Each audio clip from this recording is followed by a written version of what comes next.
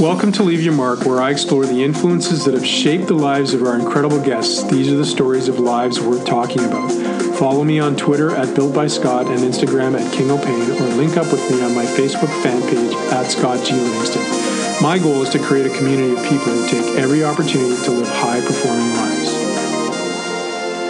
Before I get started on today's podcast, I want to take a moment to connect you with my sponsor, ReconditioningHQ.com. Reconditioning is a method and language of integrated practice. It brings the worlds of therapy and conditioning together and helps them become more powerful and more practical. If you live in one or both of these worlds, or you use the services of a therapist or conditioning coach, you know that sometimes they don't see eye to eye. They aren't on the same page. Reconditioning provides a time-tested process for aligning these two worlds and creating impactful solutions to performance problems. Follow them at Reconditioning HQ on Twitter, Instagram, and Facebook, or become a member of their Facebook group, Reconditioning HQ Revolution, and join the Reconditioning Revolution. Hello and welcome to Leave Your Mark. I'm Scott Livingston, and today I have the pleasure of speaking with Alex Bilodeau. Alex is currently a CA working for KPMG in Montreal. Before starting his career in the financial world, Alex was a mogul skier and was Canada's first gold medalist on home soil at the Vancouver Olympic Games, and repeated his achievement, becoming a double gold medalist at the Sochi Games. He has had an exceptionally successful athletic career and has now transcended his career into a life of business and finance. He is also quite involved in numerous charitable endeavors and gives back to his local community in Canada. I had the privilege of working with Alex for much of his career, and I'm honored to have him on the show today. Welcome, Alex. Thanks, Scotty. Hey. You grew up in the mountains of Quebec, and when you think about your earliest reflections as a kid, what most resonates in your heart about being in the mountains in Quebec and life in the winter and life in Quebec when you're a kid? I mean, it's mountains in Quebec are smaller, obviously, as we know, in size, but it's more as a family. We started doing that sport as a family sport, and everybody could go in their own runs in their own place with the degree of difficulty that they wanted, and we all meet for lunch and we all meet for dinner, and it was literally a family experience. And I think that in a sense is a bit more accessible in Quebec because everybody can just go. It's harder to do that in the west, on the West Coast, where Whistler is so big that you don't leave your kids that are 5 years old and just go much. So, but here in Quebec, that's that sense that you have, and we could keep the family very close to each other throughout the day. My parents could easily come and see where I was skiing throughout the day, see my trainings, how it evolved. So literally, it was a family experience, and I really appreciated that.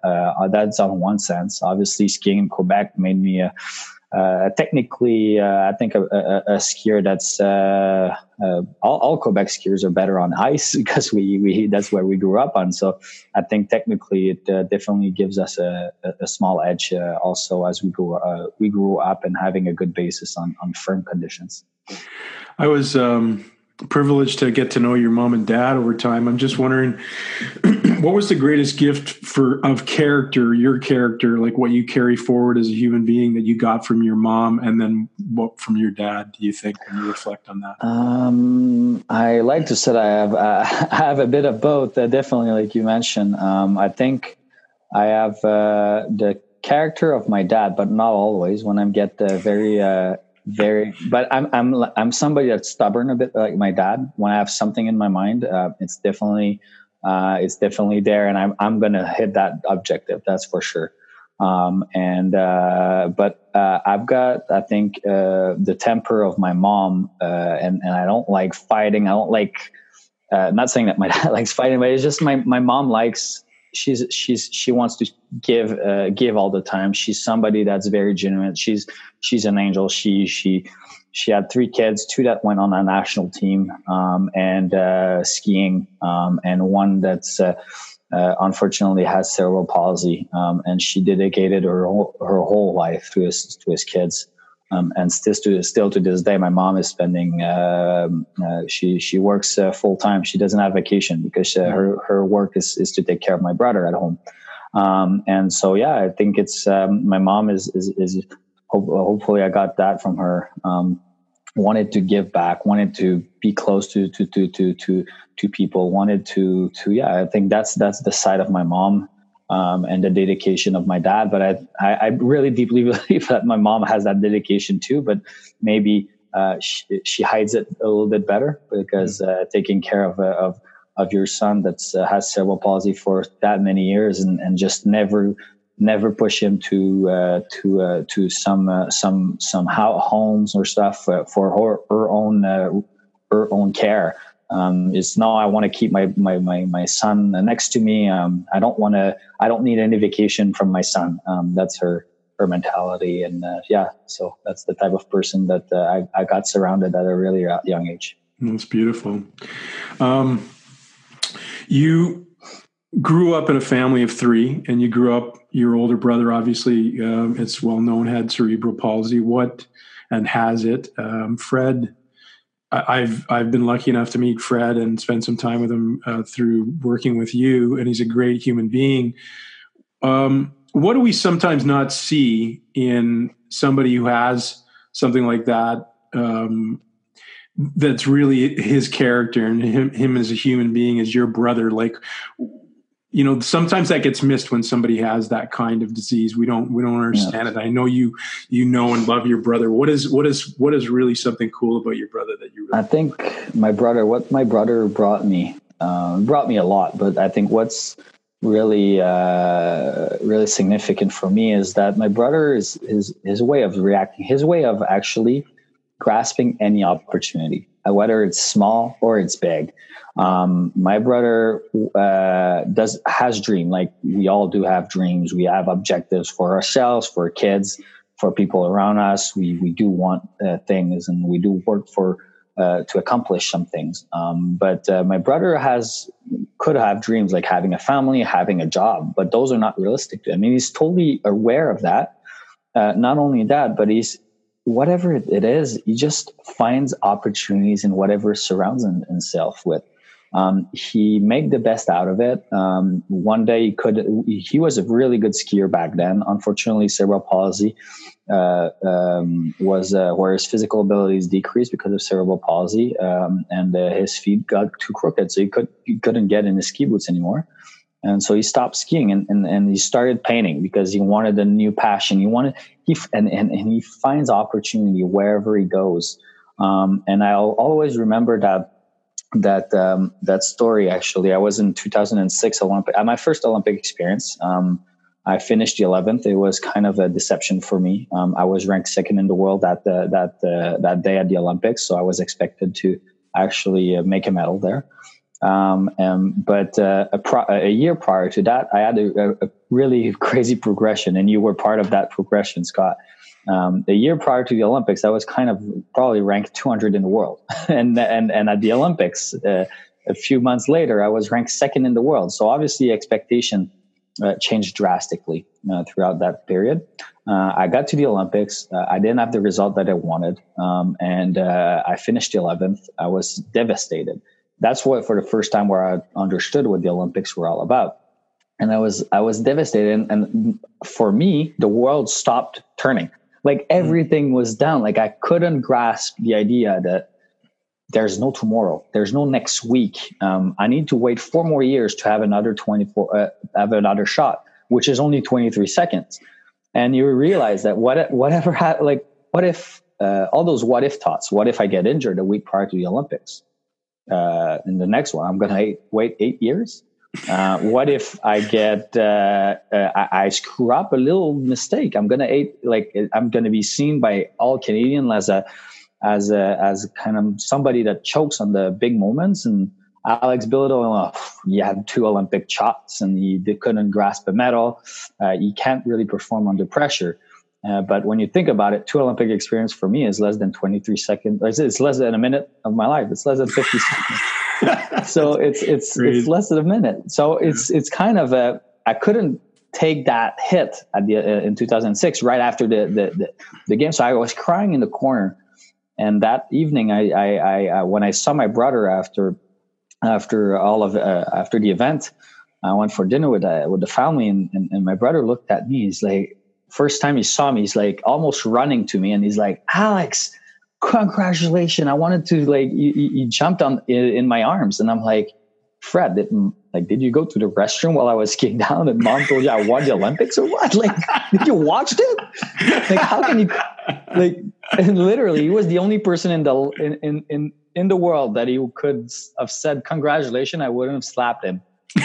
But at that point, he looked at me, he says, no, Alex. And I literally still to this day, I don't understand how these words came out of somebody with cerebral palsy, but that's how deep my brother is and his understanding of life. He's like, no. Remember a year ago when you started working, I started working with you and Dominique, and everybody was like, you know what, Alex, the Olympic Games is a long shot. Like maybe not put that as your top objective, but we'll try to make it. But if it happens, it happens. But that shouldn't be your objective. And that was only to qualify for the Olympics, not even to medal. And things changed drastically because I did like 3 podiums before the games. I won 2 times. Obviously, when you win the last race before the Olympics, then you expect to do the same at the Olympics. But so my objectives changed a lot. My expectation changed a lot. But when you realize, he says, no, you realized your objective of 1 year ago. Maybe, yes, you didn't realize your objective a week ago, but remember the one that you had, said it was still a short-term plan. And still, he says, not only that, but you had the best experience of all the other guys today because you've learned today and you'll be ready in 4 years. And I was like, I think that for me in terms of skills wise, in terms of professionalism and in terms of my career experience to get ready for, I think this experience of 2006 was probably one of the biggest lessons of my career.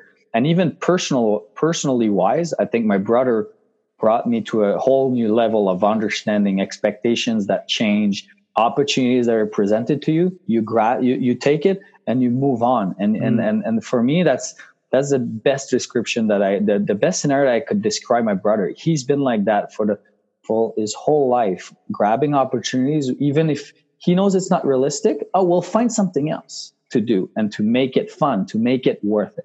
So I think that's what we don't see in the people that has disabilities and that have limitations.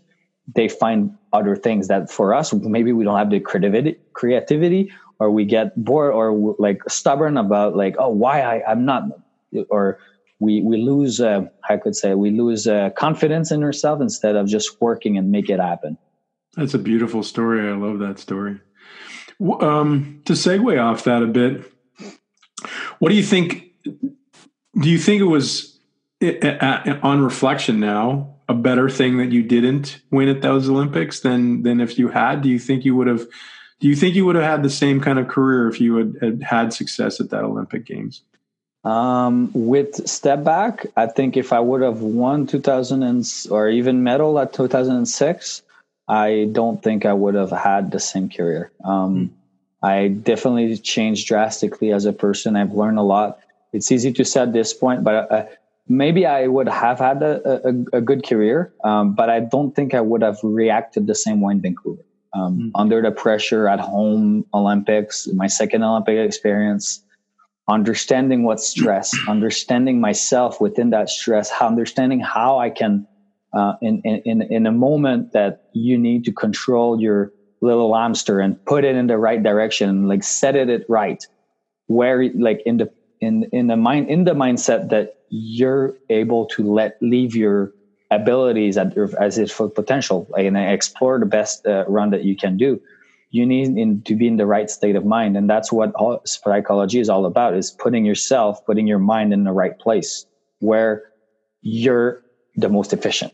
And that's the work I did with my sport psychologist for 4 years after that, and even in Torino, I don't think I understood what sport psychology was, even though I started working with 2 years prior to these games.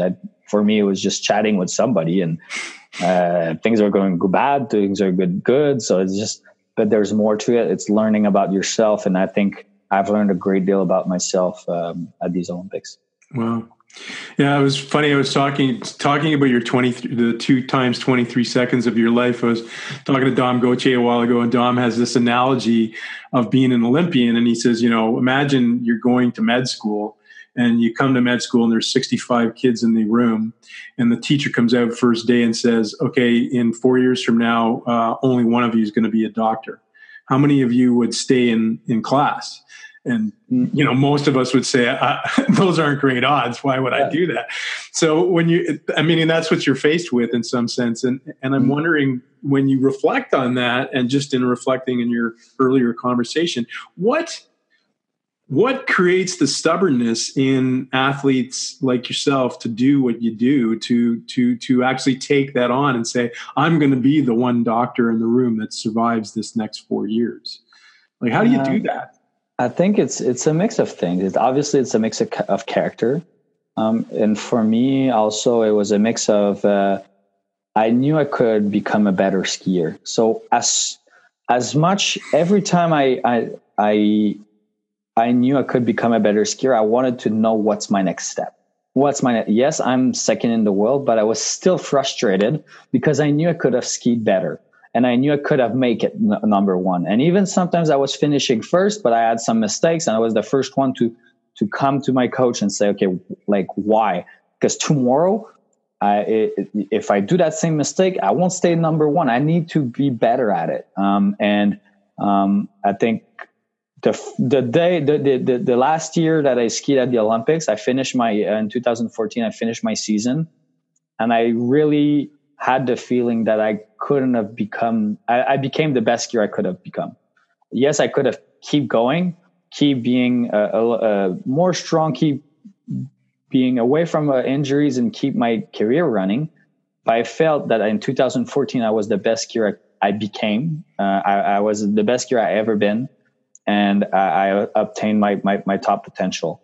I think it was always about a mix of stubbornness and knowing where I'm going, knowing my path, and knowing that I had an objective, and knowing that I wanted to become the best that I could be. That's awesome.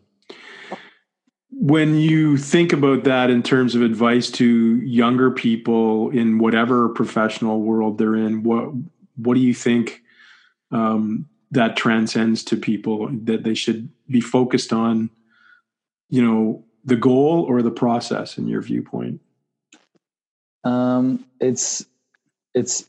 Goals need to be set, needs to be in a plan. And then you create the process and you focus on each step of that process. You can't look at the top of the stairs and thinking, oh, that's my next step. No, there's a lot of steps. There's going to be ups and downs. And one day you'll start going down, and then you're going to go back up. So and I remember a sports psychologist told me one day, like, you can't eat an elephant in one bite. Like, yes, it's a little bit big. Might take you a few years, but let's start. Let's start with a leg. Like, it's like, where do you start? You need to have people around you. And I always seen an athlete as an entrepreneur. You do have a plan, and you do have an objective. You start creating your plan, and where your plan is weak, that's where you surround yourself with the right people around you to make sure that plan is stronger and stronger, and that it's going to lead you with the fewer, if I could say, detours, but there's going to be bumps on the road. And I think it's the most, not all entrepreneurs. Nobody can pretend to create an enterprise or create a business alone. They for sure had people around them. If Scotty, you started your many businesses, and you might not have, you're a super brain in terms of physiology, in terms of training, you might not be the most brain in terms of finance. You might not be in terms of marketing, so you needed people to surround yourself with those things that complete your skills wise to make it the best successful business story you can. So an athlete life, an athlete process is, I believe, the same way. You need to surround yourself with the best people that fits with your mentality, that fits into your path, that fits that will build that foundation and that process. What did being a big brother to Bea mean to you? Oh, I mean, Bea is, she's my little sweetheart. She's obviously, she was super talented. And I looked at her like, oh my God, I wish I got that talent. But I mean, it was always ups and downs. It's like the same story as any brother and sister. And Beatrice, unfortunately for her, on sometimes she was fortunate to be the brother of. And on other times, it was harder for her, obviously. Always everybody talks about your brother. But she had other opportunities, and she had harder times. If we don't know what if would have been for Beatrice without me in front of her. But it's part of life, and I think she did she did the best she could in terms of pushing her career, pushing her limits. And unfortunately, she wasn't fortunate like me to stay away from injuries at an early stage in her career. And she had a few bumps on the road, which made it harder. But now I'm so proud of her. She decided to retire and move on to another professional career, which is she's in law. Now she's a law practitioner in Montreal, in a big firm, and she's having a really good career in front of her. So I'm really, really proud of her. She made really good choices, and she could have tried and been stubborn and tried in terms of skiing, but she had limits in terms of injuries. So, but I'm a really proud brother to see her become a lawyer before I became an accountant. But talk about, the process of, one of the things I really admired about yourself and Jen when I was coaching you guys was your dedication to your educational pathway as well, because that can sometimes drop off for a lot of athletes, and you stayed that course. Now, I know that was, there was a big influence of your father in that and yourself. How hard was that? And at the same time, how important was that to you? There's two aspects to it. I think obviously it was hard. You've been on the road with us. It's you wake up 6:30 in the morning. You go up skiing on the mountain, on the glacier. You're there until 1:00. You come down, quick lunch, sometimes a little nap if you have time. Then you go to the gym, then grocery, then video analysis, dinner, physio, massage. By the time it's like 9 o'clock, obviously it's easier to open Netflix in your bed. And on day offs, you do have time too. You work 3 days on, 1 day off all the time. So you do have time. But it's harder to open books and open and but I always seen it, two things. First is, I think my parents put that in my mind that I wanted that I was going to be proud to have another career, to define myself not only as Alex the skier, but Alex that did something else after that. Alex had that a new career, that Alex went and got a new career or got new objectives in something else and got good at it. So for me, that was a little bit of that proudness. But also, I always find it was good for me to not only have one problem, only thinking about skiing, only thinking about the competition that happened, only thinking about the problems that I had up there on the slopes, only thinking about the injury, how I'm going to make it, it's going to hurt, but or how are we? Am I going to be okay to be on that course without having to take too many pills or whatever? It's having other problems, knowing that, if I only focus on skiing, I'm not going to be ready for my exam next week. I really need to put my head around something else. And having various problems give me a little bit more balance, I think. And having my focus somewhere else was, I think, really good for me in terms of balance. That's cool. I'm going to use that moment to segue to something I do in my podcast. I discovered a book a while back called The Day You Were Born.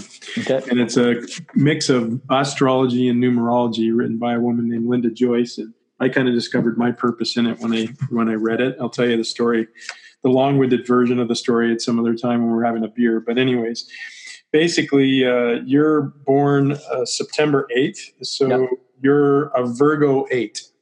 Okay. And it says your purpose is to learn to balance your responsibilities, helping others, but not depleting or limiting yourself, to use your faith and your spirit to overcome obstacles and to teach others that nothing is impossible when you're focused and believe in yourself. There is enough for everyone's need, but not everyone's greed. Gandhi. Strength, courage, and hard work are a piece of cake for Virgo 8. They easily take on tasks that make others cringe and perform them with little effort. Either they look for all the answers from within or don't trust their instincts. Few really know them. Control is important. To have it they will keep their world small. Gifted with either faith or a lack of it, they have a talent for self-scrutiny, which can translate into self-criticism. Gifted with insight into the human mind, they make great psychologists. When it comes to relationships, they want someone to be hard on them. Their challenge is to believe in themselves. True. Yeah, there's a lot of pretty damn accurate. Yeah, interesting. I read it to most people, and about 9 times out of 10, they kind of go, "Whoa, that's pretty crazy." Yeah. So your connection with psychology in the end is probably got something to do with your spirit as well. That's cool. Definitely, we'll have to tell that to Wayne. He knows me deeply, and he would probably approve all of this. Yeah. I told you I didn't want to spend a lot of time on all the ski stuff, but I would be remiss if I didn't ask you a couple questions about, the 2 experiences. You win the first gold medal at the Olympic Games in Vancouver, first time any Canadians had done it on home soil, and then you win a second one. What are those 2 experiences in your mind, and how do they differ, and what do they feel like in comparison to one another? I mean, I don't spend too much time and talking about the first gold medal on Canadian soil. For me, it's a timing thing, and it could have been Jen, it could have been Cindy Klassen, it could have been Eric Gay, could have been the next one. I can't remember who was the following person after me. But in my mind, it's my first Olympic gold medal in my career. I would simply define it as it wasn't my best run of my career. It was the best run probably that day at that moment in those conditions, and it was a dream coming true. Like doing it at home, laying down that run in front of all Canadians, in front of your family, friends, and the vibe of the crowd was just amazing. And realizing a kid's dream. And I kind of had flashback walking onto that into that flower ceremony, and walking onto that podium like that. Oh my God! I had flashback of Jean-Luc winning the Olympics in Lillehammer in '94, and I'm like, it's me. I can't believe it. It's like I'm actually not dreaming or what? And so I lived Vancouver a little bit that way, but Sochi.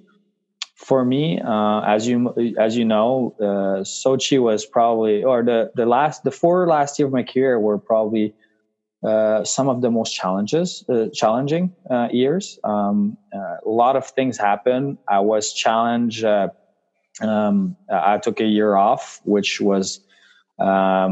put myself in dots many times, but it was definitely a good step back. And we made and you and the team made sure that I became a better athlete first, before I was a better skier.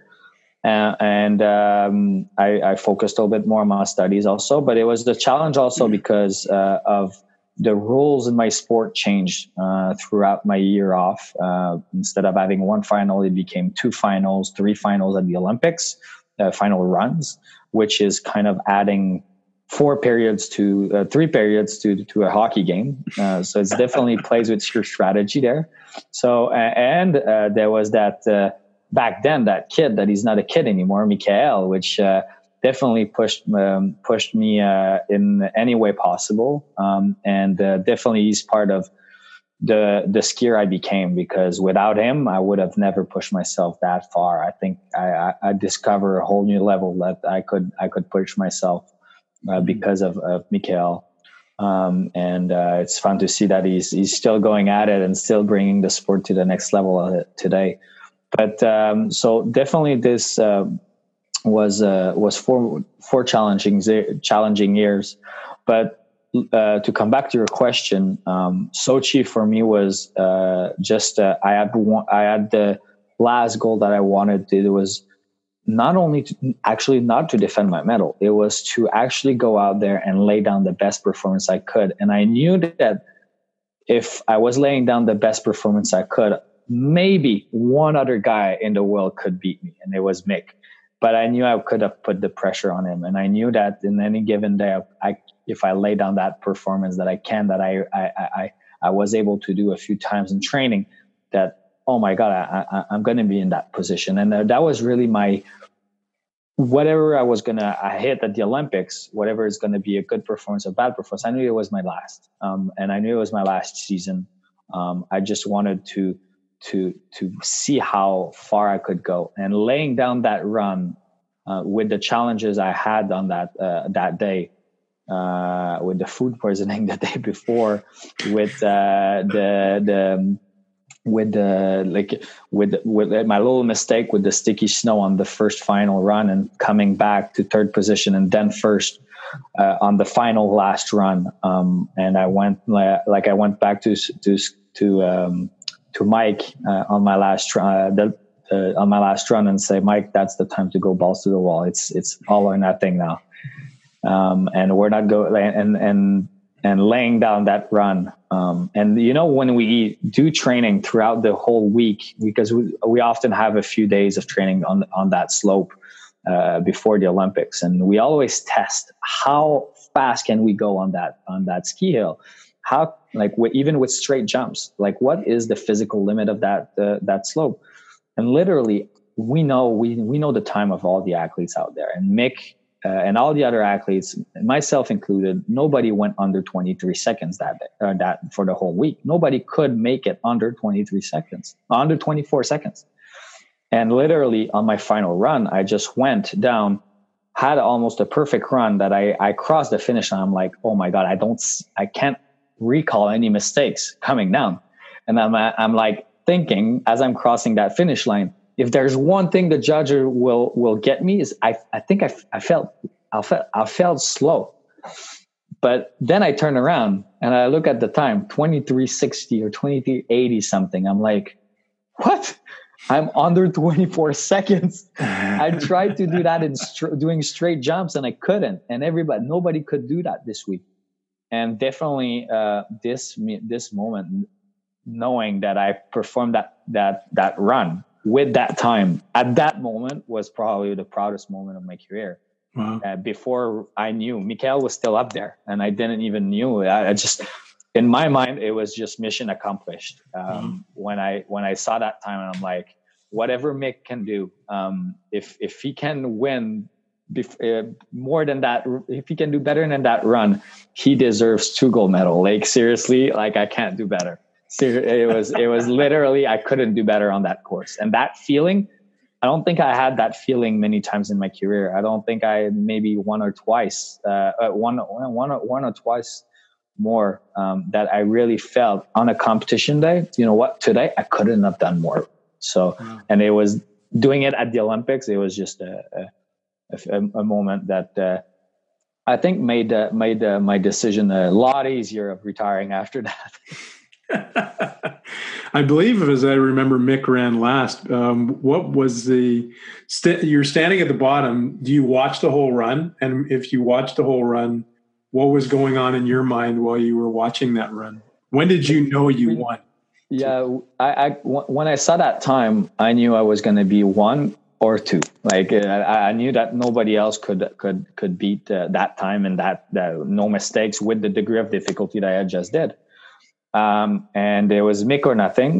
There was one other Canadian. I was cheering for them also, but I knew we all know each other's routine. And I knew Mick. I hate when I'm up there. I don't watch other athletes. I don't like to watch other runs. I don't like to hear the result. I don't like to hear. I'm focused on whatever I have to do.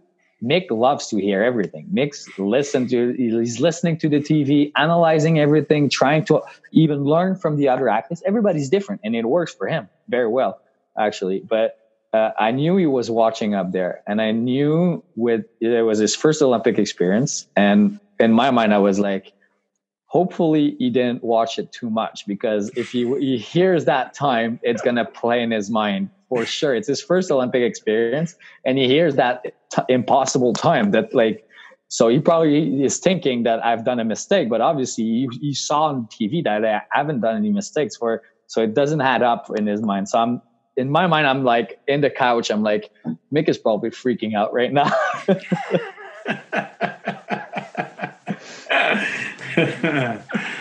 And then the gold medal is won. Good on you. So that was a cool experience to watch you do those two things and be a part of it.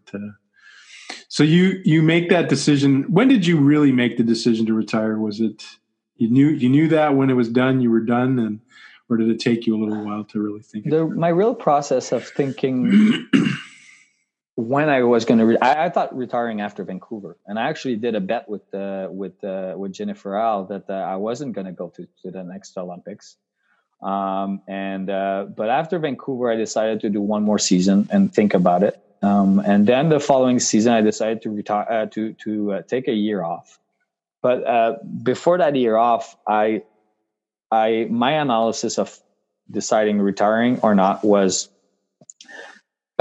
will I have any regrets? And I always do my analysis that way, of not having any regrets in life. Whatever it's to get ready for a race, to make sure that when I'll be up there on the top of the course, that I'll do every sacrifice in my power, that if shit happens or if things doesn't go my way, is I won't have any regrets, because I knew I did my homework. I knew I did the best I could. So putting that mentality into my career decision, if I'm retiring or not, I was like, when I will be 60 or 70, and I'll look at my grandkids and I'll be, grandpa was an Olympic champion, but could have been twice Olympic champion, but decided to retire and become an accountant at 22 years old. But I thought I was still young. Obviously, there's the pros and cons of putting work experience in my new professional career in finance aside to pursue a goal, which is to go back to the Olympics and try to be a better skier and try to win another Olympic gold medal. And there's that risk of not things happening the way I want, because of injury, because of performance, because of many other things that could happen in those 4 years. So I'm gambling 4 years of experience for maybe no result. But in my mind, I was still 22 years old. 26 wasn't that bad to turn around. But I knew that at 26, putting 4 more years of experience aside to go for another, it doesn't worth the risk of going for 4 more years and probably not having another gold medal. So for me, it's just keep going that same direction, working hard through my career in skiing, but I was ready to move on and achieve new things in life. So it was always a pros and cons of my future career and my actual career as an athlete. So you finish your career, great career that it was, and you decide to become a CA, and you do it. Congratulations. And then you get into business. What do you like about what you're doing now? What inspires you in the work that you're doing now? Now I work in transactional services. So we do financial due diligence, corporate finance for the buy side or sell side of a transaction. What I like about we're always on an adrenaline rush. We're always on deadlines. There's transaction coming in, and there's often a lot of money implicated, very big implications. I never know what's coming my way when I get to the office. Sometimes I feel like, oh, you know what, we're okay, and something happens, and then we become super under rush, and I go home at 2 a.m. But it's just I had that need of not like that adrenaline rush, and that you know what, you never know what's coming your way. I think that's what really motivates me. It's more finance than accounting, actually, what we do. But it really keeps me on my toe. So I get that adrenaline rush a little bit. Yes, there's harder and longer times in front of my Excel files, but it's part of it. And yeah, So you're, you mentioned at the beginning a plan and a goal, and so what do you see as your sort of global goal for yourself professionally now? Where do you want to go with this? Where do you want to take it? I'm definitely looking at various paths. I think right now at KPMG, we're focused in the mid-market, and there's more opportunities maybe in the larger markets with banking opportunities, with private equity, maybe going to New York or London for a year or two in the big leagues, like we called. Maybe if you come back here in Montreal after a few years and then work for a family office or private equity year. I think there's a lot of activity right now, and there's a lot of baby boomers selling their business and consolidating markets, and so it's very interesting how it goes. So we'll see. I have a kind of in my mind a little pathways, but I'm open to opportunities and listening. But I have I kind of know my next steps a little bit, but it could vary. But I have a direction. If you were to bump into the Alex Bilodeau that your brother jumped on, and that moment after that first Olympic Games, what would you say to him? I would have say, you know what, like works for like. Good things happen to people that are ready to put the time in to work and have that work ethic and surround themselves with the right people. When I was looking at myself in 2006, with that comment, I would have thought, you know what, I'm in a really, really good position. Even though I actually had the biggest challenge of one of the biggest challenge of my life of understanding what the Olympics were and knowing that there's no tomorrow, and I thought the whole world was stopping. I was in a really, really good position. I had a tremendous people around me. I had the best in what they did, and that was fitting with my character, that was adapting themselves to my character, to my personality, and we were all aiming in the right direction. And I think that's why we were all successful together. Awesome. Last question, which I ask everybody. Someday you're going to pass from this earth. I hope it's not for a long time, but how would you like people to remember you? It's a good question. But Jen hated this question, by the way. Yeah, good question. I think for somebody that was driven by this objective, but was was attentionate and with his family, with people around him, and I think it's all about people that are close to me. They're the people that are most important in my life, and I think it's not as an Olympic champion or as anything. It's just we all, with the people that were with me, we all went and got it. Whether it's me helping them or them helping me, they brought me to the next level, and I want to bring the people around me to the next level. That's what's important to me. Awesome. Beautiful finish. Thanks, buddy. Thanks for taking the time. It's really good to chat with you again. And selfishly, part of doing this podcast is I get to carve out 45 minutes to an hour with people that I enjoy talking to. It was good to see you. It's always fun to see you, and hopefully we'll see you soon when I come around in Toronto. All right, buddy. Be good. Take care. Bye-bye. Bye. Thanks for joining us today on Leave Your Mark. I hope we've left a mark on you today, and we wish only that you pay it forward by sharing this story, taking the time to rate and comment on this podcast. Please follow us at Twitter at Built by Scott and Instagram at King O'Pain, and become a member of this community at Scott G. Livingston on Facebook. Have a great day. Music by Cedric de Saint Rome.